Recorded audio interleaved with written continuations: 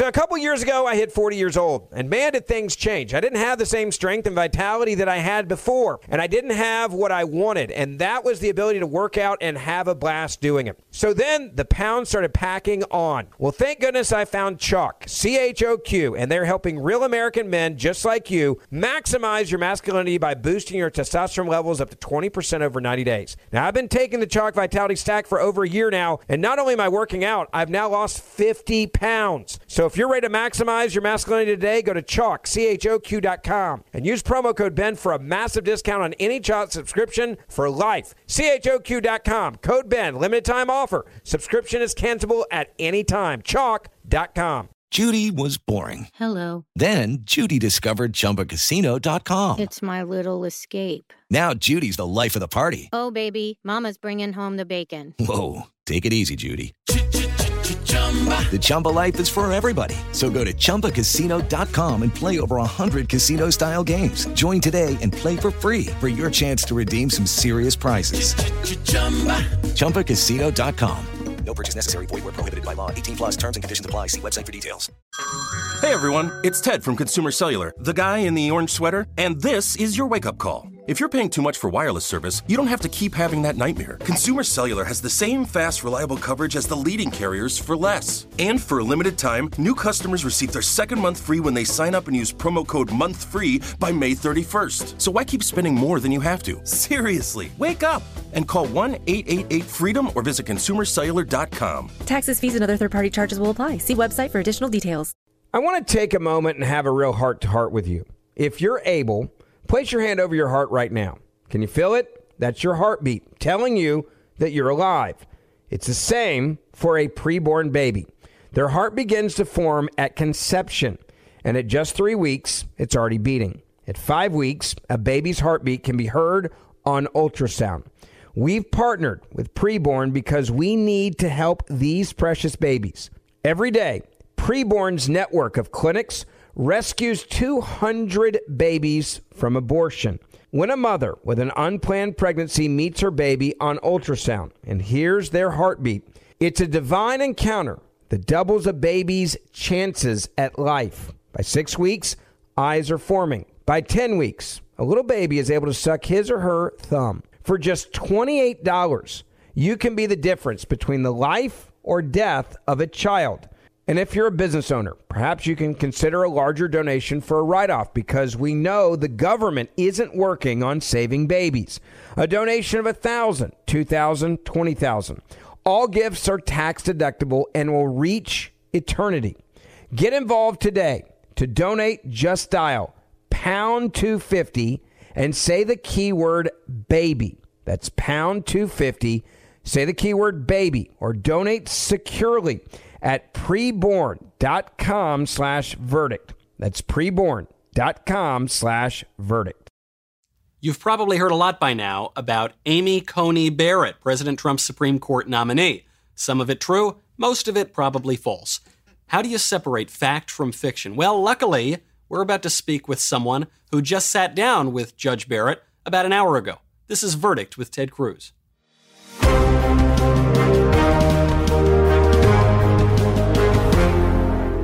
Welcome back to Verdict with Ted Cruz. I'm Michael Knowles.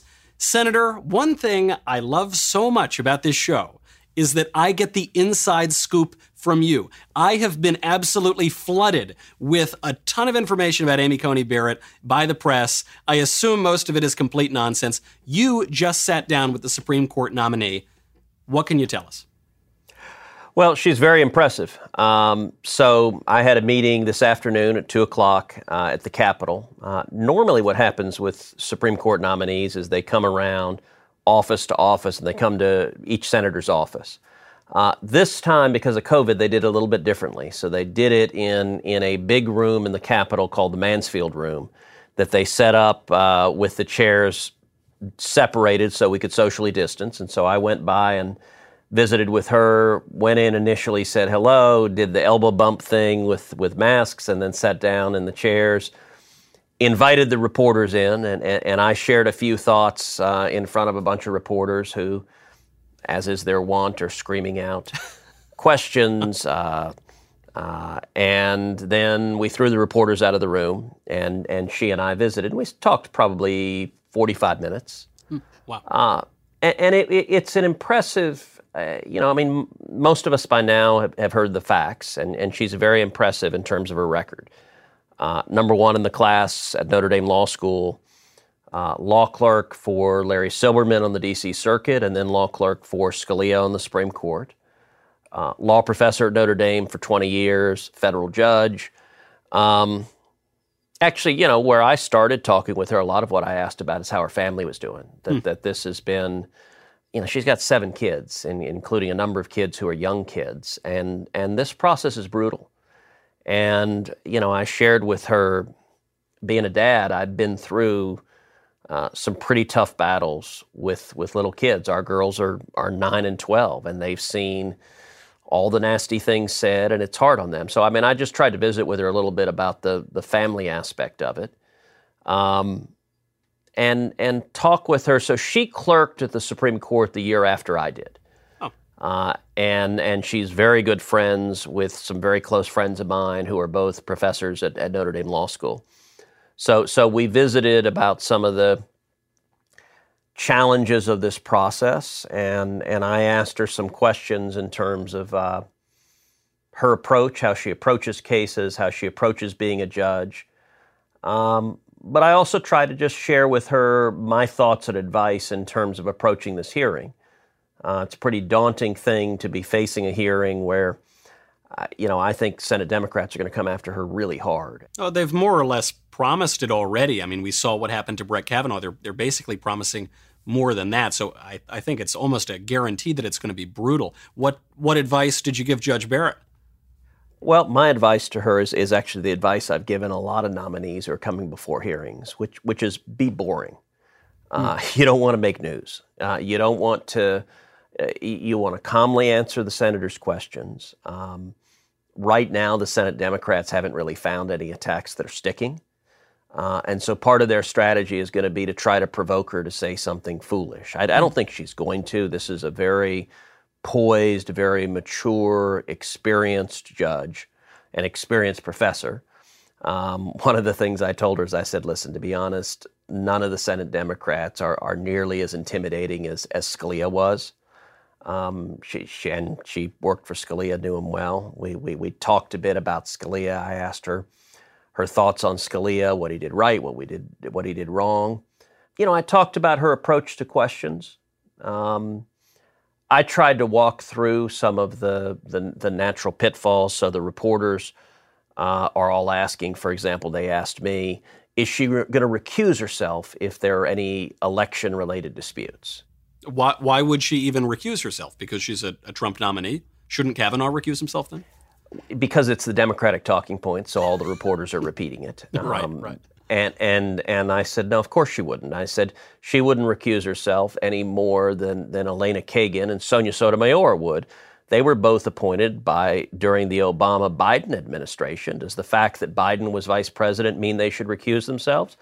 Of course not. I actually afterwards explained to reporters, I said, look, all 9 justices were appointed by presidents. All or virtually all of them have had to adjudicate cases in which the president or the administration that appointed them was a party before them, may have had one particular side or another, and that's just part of being a judge. There's a legal standard for recusal, but the fact that the president or the Senate that appointed or confirmed you is a party is not a recognized standard for recusal. So that question they asked me, I answered it. She'll have to address that at the hearing, and I'm confident she'll be able to. One thing I talked with her about also, there's a question for every judicial nominee about what do you say about precedent? So, for example, a question that gets asked of every judicial nominee, was Brown versus Board of Education correctly decided? Brown is the seminal case that overruled Plessy against Ferguson and that ruled that schools had to be desegregated, that we had to have integrated public schools. Plessy was an abomination. It had ruled that separate but equal was acceptable under the Equal Protection Clause of the Constitution. Yeah. And it's interesting. If you look at particular Trump nominees, that question gets asked, if not to every nominee, just about every nominee. And some of them answer it, some of them don't. Those who answer it, so there are downsides to both. If you don't answer it, I've seen some of the judicial nominees say, well, I'm not going to share my thoughts on any pending case or any case that might come before the court. The problem is if you don't answer it, it lets the Democrats demagogue you. You don't even believe in Brown. What kind of crazy radical are you? Right. And you can't say that you don't want to comment on an issue that will come before the court because Brown versus Board of Education obviously already came before the court. Well, and the Brown question is really all a setup to get at, if you answer it and say you agree with Brown, the next question where this is headed is, all right, what about Roe versus Wade? Yeah. What about Heller versus District of Columbia? What about Citizens United? And it's the slippery slope that if you're willing to answer a question about one case, as I said, judicial nominees have taken it both ways. They've refused to answer any, or some have said, yes, Brown was rightly decided. Personally, my view on it is the right way to answer it is say, of course, Brown was rightly decided. Nobody disputes that. There's no likelihood of litigation on it. There is no active side before the court challenging that. And that is quite different from the other examples I gave where there is litigation every term that potentially touches on those issues. And so, the reporters afterwards all rushed up to me and they said, okay, did she make any commitments to you on how she would rule on anything? And I was like, well, no, of course not. That would be inappropriate for me to ask. Yeah. And it would be even more inappropriate for her to answer me. I wouldn't want a judge who'd make a commitment, I'm going to rule X way or Y way. Please give me your vote, and I promise you I'll rule this way. That's not how this is supposed to go. But you know what? That's how Democrats approach it. I mean, they treat the court as an arm of politics. I'm looking for a justice who will follow the law and the Constitution. And I think what I was most impressed with sitting down with her was her calmness and demeanor. I mean, it's been, she had a pretty quiet life as a law professor and appellate judge, and suddenly she's in the middle of this maelstrom where this political attack machine. I actually advised her, I said, look, they're trying to dig up everything they can to attack you. They're looking right now for someone who went to third grade with you that doesn't like you. And so just be aware and be ready and just be calm and deal with whatever, unfortunately, I don't know if you remember, there was a guy, Anthony Lake, who was nominated to a position under Bill Clinton, not a judicial position, but a position in the executive. And he went through a really brutal confirmation, and he described the confirmation process afterwards. He said it is nasty and brutish without being short. Which is, of course, you will appreciate it as a classically educated man. That's a reference to Thomas Hobbes' Leviathan, Hobbes described the state of nature as nasty, brutish, and short, without government stepping in to protect people's rights. And so he was making a pun on that. Well, Senator, I think that's excellent advice for the judge. I'm glad that you got to spend that much time with her. But you mentioned that there's something strange about this particular confirmation process because of COVID. Something else is strange, too, which is that typically the judges meet with a whole lot of senators, ideally all of the senators, before they go and testify. This time, there are a number of Senate Democrats who are refusing to meet with Judge Barrett because they're saying that she's an illegitimate nominee. Well, and it's really bizarre. I don't know of any precedent that's happened. Quite a few Democrats have said they're not going to talk to her, they're not going to meet her. There have been a handful who are willing to meet with her, so I credit them with not making the entire process a farce. But it shows. Look, the Democratic base a week ago, even before this vacancy, that they were enraged. They were furious. They hate Trump. Yeah. When this vacancy happens, it's like to quote the movie Spinal Tap. Suddenly it goes to 11. Yeah. They're out of their minds. And so I think Democrats are in a hard position because they don't really have any criticisms that are sticking. They tried to paint her as sort of a kooky religious person. I mean, there were these stories saying that, like, she's the inspiration for the Handmaid's Tale. I don't know if you saw, Senator, the article that came out that said the group that Amy Barrett is a member of is the inspiration for the Handmaid's Tale. And then you look at the bottom of the article and there's a correction. And it says, oh, actually, it was a different group. But the rest of the article is true. You say, well, that's the whole article. It's kind of a bizarre. Last I checked, having a mom of 7 who is a renowned law professor and federal judge and about to be Supreme Court justice is not exactly a model for female subjugation. Yeah. Like it's a bizarre narrative of, okay, I haven't seen the show, but that sure doesn't seem to be what it's about from what little I've seen. Although judges do wear robes, so in that respect, it's entirely accurate. That's what they were talking about. You know, there was another attack lobbed against her by some other prominent leftists on Twitter and in other places, saying that there's no way that she could have been an attentive mother because she's had this wonderful career. And you say, gosh, I can't believe feminists are now telling women they can't have it all. You know, they can't work. Those attacks seem to have been really ill-advised. The attacks on her family, the attacks on her religion. I know that Dick Durbin, who is the second most powerful Democrat in the Senate Minority Whip, he went on George Stephanopoulos' show just a few days ago, and he said that the Senate Democrats can slow down the process, but they cannot stop the confirmation of Amy Coney Barrett. Why is he coming out now and just more or less admitting defeat? I don't remember the Democrats doing that during the Kavanaugh hearings. Well, I think he sees a mismatch between what their base is demanding and what they can do. I believe we've got the votes. Barring some shocking revelation that no one's anticipating, I think we will have the votes to confirm Judge Barrett, and I think it'll happen by the end of the month. It'll happen before Election Day, which I think is really important. Durbin can count noses. He can see that they don't have the votes. I think he's probably politically worried that if their base gets totally ginned up and demands you must stop this, they don't. If we hold on to the votes, there's not anything they can do to stop it. And so I think he's trying to calibrate expectations. Now, that being said, I fully expect them to try and engage in a fishing expedition, and I think we'll see some procedural tools to try to delay it, to force unnecessary votes, but procedurally, and I'm spending a lot of time talking with Mitch McConnell, the majority leader, with the Senate lawyers, with my lawyers, to think through all the procedural tools they can try to do to delay this.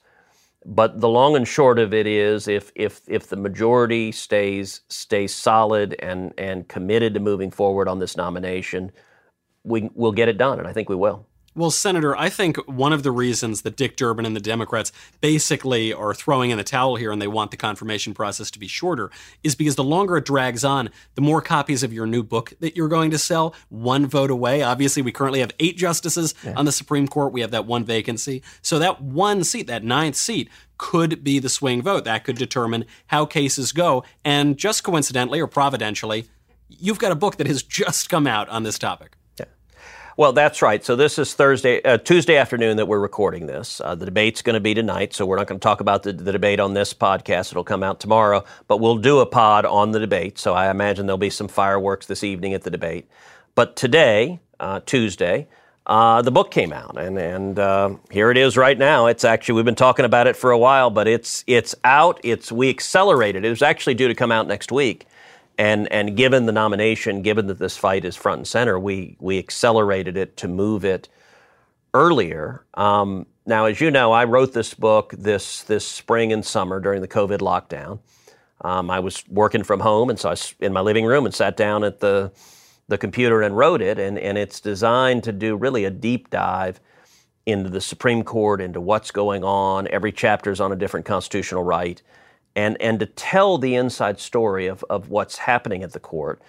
And look, obviously I didn't know we'd be in the middle of this fight right now. I anticipated the book coming out in the fall, going into the presidential election, because a huge issue in the election is the Supreme Court and what kind of nominees we're going to have. Well, this is actually the point, Senator, that I want to hit on, because it's the thing that was most striking to me about the book's release. You know, publishers always want to release books when they're going to sell the most copies. That's obvious.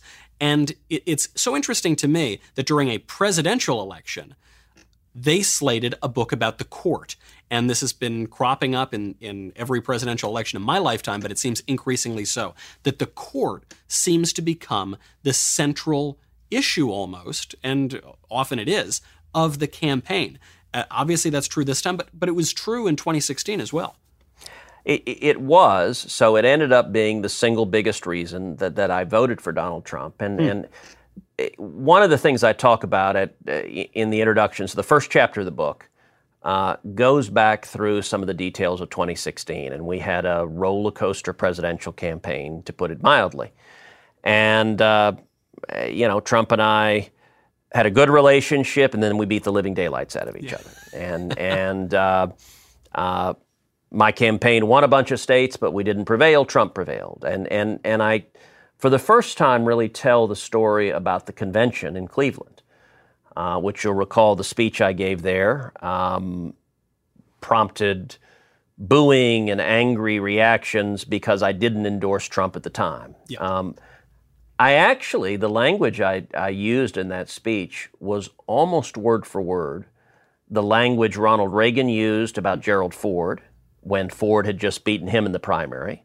And it was almost word for word the language that Ted Kennedy used about Jimmy Carter when Jimmy Carter had just beaten him in the primary. Neither one of them endorsed the person who had prevailed. Rather, they laid out a vision they wanted the candidate to follow. And I was really trying to lay out a vision for Trump. At the time, it was not clear to me and clear to many others whether Trump would govern as a conservative, whether he would continue to campaign as a conservative. And so what I tried to do in the speech was to say we should vote for candidates we can trust to defend freedom and defend the Constitution. And what I describe in the first chapter of the book is much to my pleasant surprise, Trump continued campaigning as a conservative after he won the nomination. Many Republicans moved to the middle or the left after they win the nomination. Trump did not do that. And when I decided to endorse him, which was in September of 2016, the Supreme Court was front and center in terms of why. And so I negotiated with the Trump campaign, and there was an explicit quid pro quo. There was an explicit exchange we had that there were two conditions that I wanted. Number one, you remember Trump had put out a list of 11 potential judges in the heat of the campaign, but the list was not exclusive. So he said at the time, these 11 are the kinds of judges I will appoint, or anybody else on planet Earth. Right. I'll endorse someone like so-and-so, but it could be anybody else. And so I was very concerned about that. I wanted greater certainty. The Scalia vacancy was front and center. And so the conditions that I negotiated with the Trump team are that he put out an explicit list and bind himself to it, explicitly commit these names and only these names will be the pool that we will use, and also that he add Senator Mike Lee to the list. I still think Mike Lee would be the best nominee. Had I won, Mike Lee is who I would have nominated. And the Trump campaign agreed to both. So they put out a new list. It's when it went from 11 to 21. They added 10 names. Mike Lee was one of them. And they put out in writing, these 21 are the only people from whom Scalia's choice will come. They put it out, and within minutes I endorsed. So we coordinated those two announcements simultaneously. I think there was a lot of information and misinformation going around at the time. You were criticized because you did not come out and explicitly endorse at the convention. Yep. And we were told you didn't endorse at the convention like Ronald Reagan endorsed Gerald Ford. And I guess in the popular imagination, I thought so. I thought Reagan had endorsed Ford. Then you look through the speech and you say, he didn't do it. And so at that time, it was being covered as though this was a huge insult to Trump and it was totally breaking with precedent. But then what you're saying is, behind the scenes, you're talking to the campaign and you're saying, look, I'm willing to endorse as long as you agree to certain political promises here, but political meaning you're going to govern as a conservative. And all of it, I mean, this is probably the most interesting thing of all of it's about the court. The book begins the day Scalia died, which happened to be the day of the South Carolina presidential debate in 2016. So I was actually huddled in a conference room prepping for the debate, and my body guy comes in and interrupts us and says, hey, you heard about the thing? And we're like, what thing? And he goes, the Scalia thing. We're like, what Scalia thing? Oh, no. He goes, he died. And we're just like, what? And what had happened, so Scalia was a hunting lodge in West Texas, and the sheriff's office found him dead in his bed. And so the West Texas sheriff had called me and had called John Cornyn. So the two Texas senators, we both got calls from the sheriff saying we just found Justice Scalia dead. So when I found out about it, it was a couple of hours before the news broke. And so that totally, our debate preparation all shifted over to what to do about the Scalia vacancy. And I wrote a statement calling on the Senate to keep this seat open, not to consider a nominee and let the voters decide. And the instant the news broke publicly, I didn't want to break the news, but once it was public, I put the statement out instantaneously. And you may remember shortly thereafter, a number of other Republicans followed suit, Mitch McConnell, Chuck Grassley. And one of the things I describe in the book is that Mitch McConnell's former chief of staff later told a New York Times reporter that one of the reasons Mitch jumped out early and said, we're not going to take up this nominee, is he knew at the debate that evening I would call for keeping the seat open, and he didn't want to be seen as following my lead. So so my view is, look, I don't care why you did it. If you did the right thing, great, hallelujah, I will cheer you on and sing your praises. Of course. But it's remarkable we held the conference together in 2016, and filling that Scalia vacancy then became, for me, the number one reason I voted for Trump over Hillary, and I think it's the reason he got elected. I think there are many, many more Americans like me that was the biggest single reason to vote for him. It was an earth-shattering moment when Justice Scalia died. I remember it, I think it was on Valentine's Day or it was near Valentine's Day, and it was February. It was in February, so it was sometime around there. I just remember I was going to go out to a romantic dinner with my wife, and right before we went out, I got the news, and it really put the kibosh on the romantic flavor of the evening. Because it occurred to me this was the most significant thing that could happen in that presidential race. And I also had absolutely no faith that the Senate was going to be able to hold that seat open. Very interesting to hear behind the scenes what was going on. And it's almost eerie that a similar situation, obviously with a justice from the other side of the political spectrum, but that a totally analogous situation is happening again this time around. It's really the stakes of the election. And I will say on this book, I put a lot of time into this book. And it really tries to tell what's going on. You don't have to be a lawyer to enjoy this book. I wrote it actually in the same spirit as we do the Verdict podcast, trying to assess complicated issues that matter, but trying to explain them, giving the inside insight. And so let me just say to everyone who has so regularly listened to this podcast, downloaded this podcast, I want to ask you to please go to Amazon, go to Barnes & Noble, go anywhere you get books, but buy a copy of this book. It's significant. The information in this book, I think, will be really helpful to you as you're talking to your friends right now about this nomination, about the fight over Judge Barrett, about the fight at the Supreme Court, about the election in 2020. I think the book will arm you with information that most people don't know. Most people don't realize just how broad the implications are for the Supreme Court and the presidential election. And so I think this book will be a really helpful tool, and it'll be really beneficial. Well, Senator, I intend no flattery here. This is totally unprompted, but I am reading the book right now, and I'm really enjoying it. I recommend people buy it, mostly because it's a real book. It's an actual book that gives you information. And I hate to criticize, some of your colleagues and other politicians, but usually politician books are something to the effect of the courage to be American, the dreams and hopes of saluting American and America. And it's just like they're not that great. And this one is really great because you're focusing on pivotal cases that it really changed the course of history. And coincidentally, they're cases that you have a personal insight into. So just a totally unsolicited plug. I'm really enjoying it. And by the way, if you get a chance to go on Amazon and put a positive review, we've got some lefties going on right now that are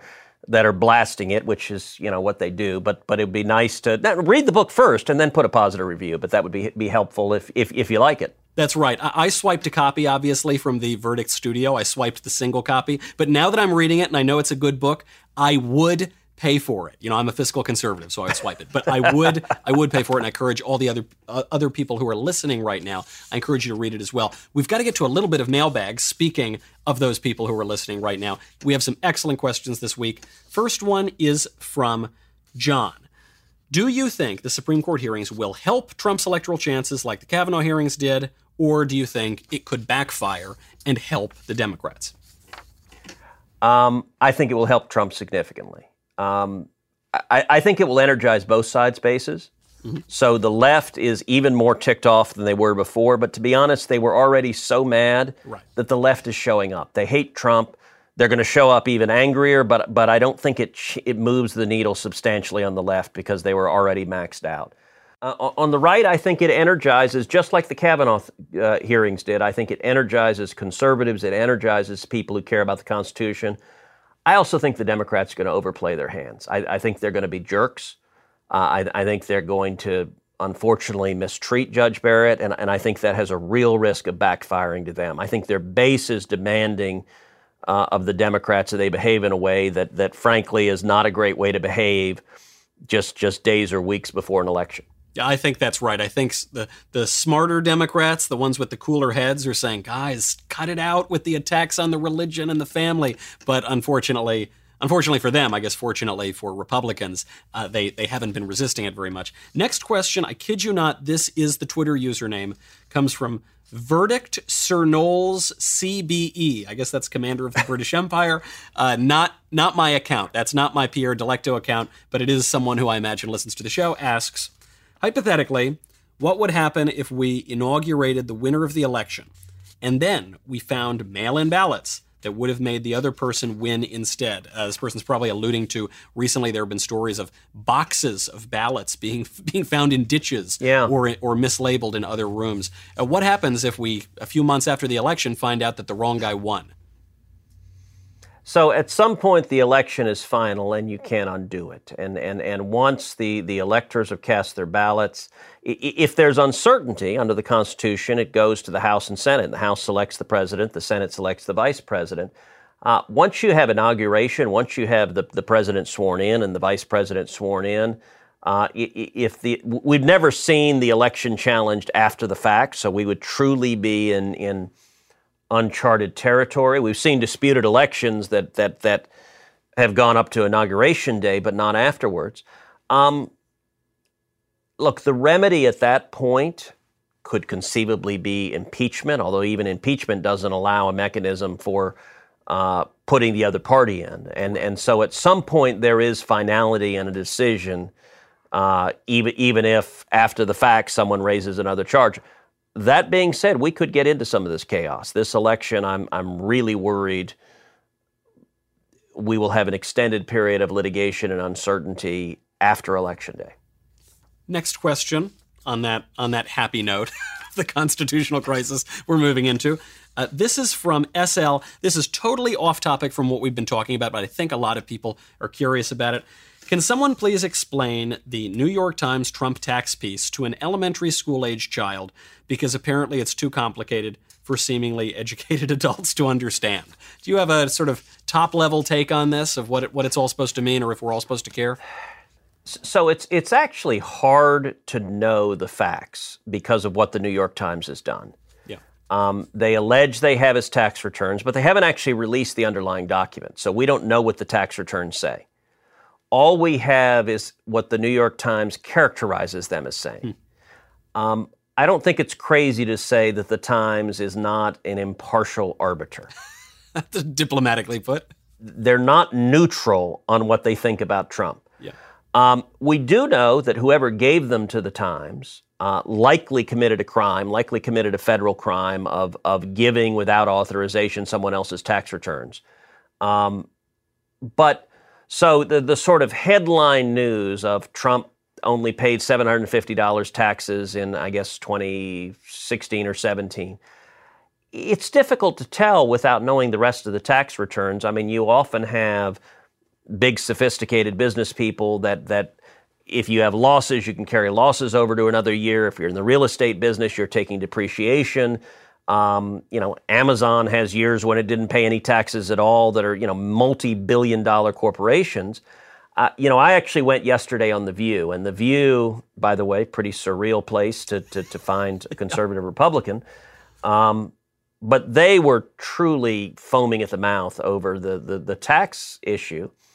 And I said, listen, it's actually, unfortunately, a feature of our tax code that people who are very, very wealthy sometimes manage to pay very little in taxes through using legal mechanisms to reduce their tax exposure. And it's why I'm such a big proponent of a flat tax, a simple flat tax where everyone pays 10%. Doesn't matter if you're rich or poor, who you are. It's even and fair and simple. And so I sort of laughed and said, I guess suddenly the New York Times is in favor of a flat tax. So that's great progress because, there are a whole lot of rich people that pay a much lower percentage taxes than you or I do. Senator, in a year of wonders and all the craziness and the lockdowns, I think the New York Times endorsing the flat tax, I think that's the biggest one. Final question before I let you go. From Sandman, why is the Senate waiting until October 12th to bring about the ACB hearings? Why not just do it this week when the Democrats will stop at nothing to delay? That's a fair question, and that was ultimately a decision for Lindsey Graham, the chairman of the committee. And the reasoning that he laid out to us is that historically, hearings have commenced typically 10 days to 2 weeks after the announcement, sometimes later. But what he wanted to do is, as much as possible, follow the precedent so that the Democrats are going to scream everything's unfair anyway. But I think what he was trying to do is follow the historical precedent so that it could be rightly said that a full and fair process has been given here, a thorough examination is occurring, and I think that's reasonable. When we talked about it, we had the Senate Judiciary Committee members meet privately, I guess last week, talking about the expected timing. And the concern I raised one concern. I said, listen, I'm fine with it if we start on the 12th. If we are absolutely certain we can get the nomination completed before Election Day. Because the Democrats' whole strategy is delay it after Election Day and then have the chaos end up killing the nomination. And so I pressed the lawyers pretty hard. For example, one of the things that Pelosi and the Democrats are talking about doing is impeaching the president again. And it would be a total abuse of power. As Verdict started by discussing at great length, the test for impeachment, the standard for impeachment is high crimes or misdemeanors. Well, it ain't complicated that nominating a Supreme Court justice is not a high crime or misdemeanor. But it's possible that we'll see congressional Democrats try to use impeachment as a tool for delay. If they do that, the advice we've gotten from the Senate parliamentary experts is that the majority that we can set that aside, that it won't delay the confirmation, that if they want to, they can force us to sit on the floor and cast a number of votes. I mean, so they can waste a little bit of time, but they don't have the ability. And so given that we can get it done before Election Day, I think it was reasonable to say we'll follow a comparable period of time as has been done before. Of course, it doesn't matter if the confirmation is on November 2nd, for that matter. It could be on the morning of November 3rd, as long as it just happens before the election. That has me feeling pretty good. I have to tell you, usually we end these shows on kind of a down note. Things haven't been going that great necessarily in the country, but there is a little ray of hope. And of course, we'll have the debate tonight, so we'll have lots more to talk about tomorrow. And until then, Senator, I will be reading more of your book, One Vote Away. I'm Michael Knowles. This is Verdict with Ted Cruz.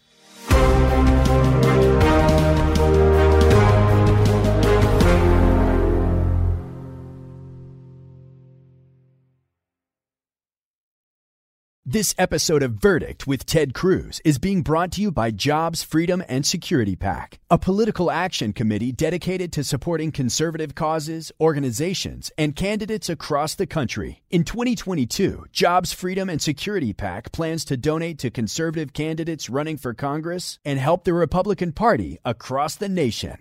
Step into the world of power, loyalty, and luck. I'm gonna make him an offer he can't refuse. With family, cannolis, and spins mean everything. Now, you wanna get mixed up in the family business. Introducing The Godfather at ChumbaCasino.com. Test your luck in the shadowy world of The Godfather slot. Someday, I will call upon you to do a service for me. Play The Godfather, now at ChumbaCasino.com. Welcome to the family. No purchase necessary. VGW Group. Void where prohibited by law. 18+. Terms and conditions apply. Good sleep should come naturally. And with the new Natural Hybrid mattress, it can. A collaboration between Lisa and West Elm. The Natural Hybrid is expertly crafted from natural latex, natural wool, and certified safe foams to elevate your sleep sanctuary and support a greener tomorrow. Plus, every purchase helps fuel Lisa's work with shelters and those in need. Don't put off a good night's sleep any longer. Get a Lisa mattress today for a sound sleep tonight. Visit Lisa.com/iHeart. That's LEESA.com/iHeart.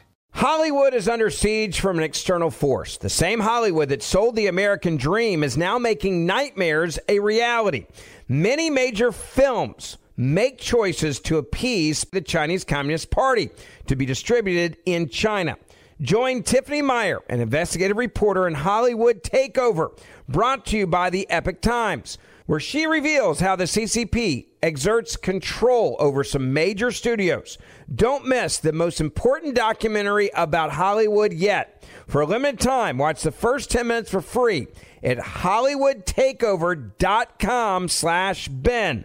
HollywoodTakeover.com/Ben. Ben Ferguson here, and if you're an accredited investor, U.S. oil and gas should be a part of your investment portfolio. And I want you to visit LabradorEnergy.com. Beyond the possibility to invest in a sector that historically delivers sound returns, when you invest with Labrador Energy, you may be able to structure your investments to offset active or passive income. According to many sources, U.S. oil and gas drilling remains one of the best tax-advantaged income investments available. Visit LabradorEnergy.com. You may be able to reduce your tax liability while investing in a sector that historically delivers sound returns. Learn more now at LabradorEnergy.com today. Offer for accredited investors only. Past performance is no indication of future results. Investing involves risk. Consult your legal, tax, and financial advisors and read the prospectus before making any investment decisions. Visit LabradorEnergy.com for the prospectus and more information.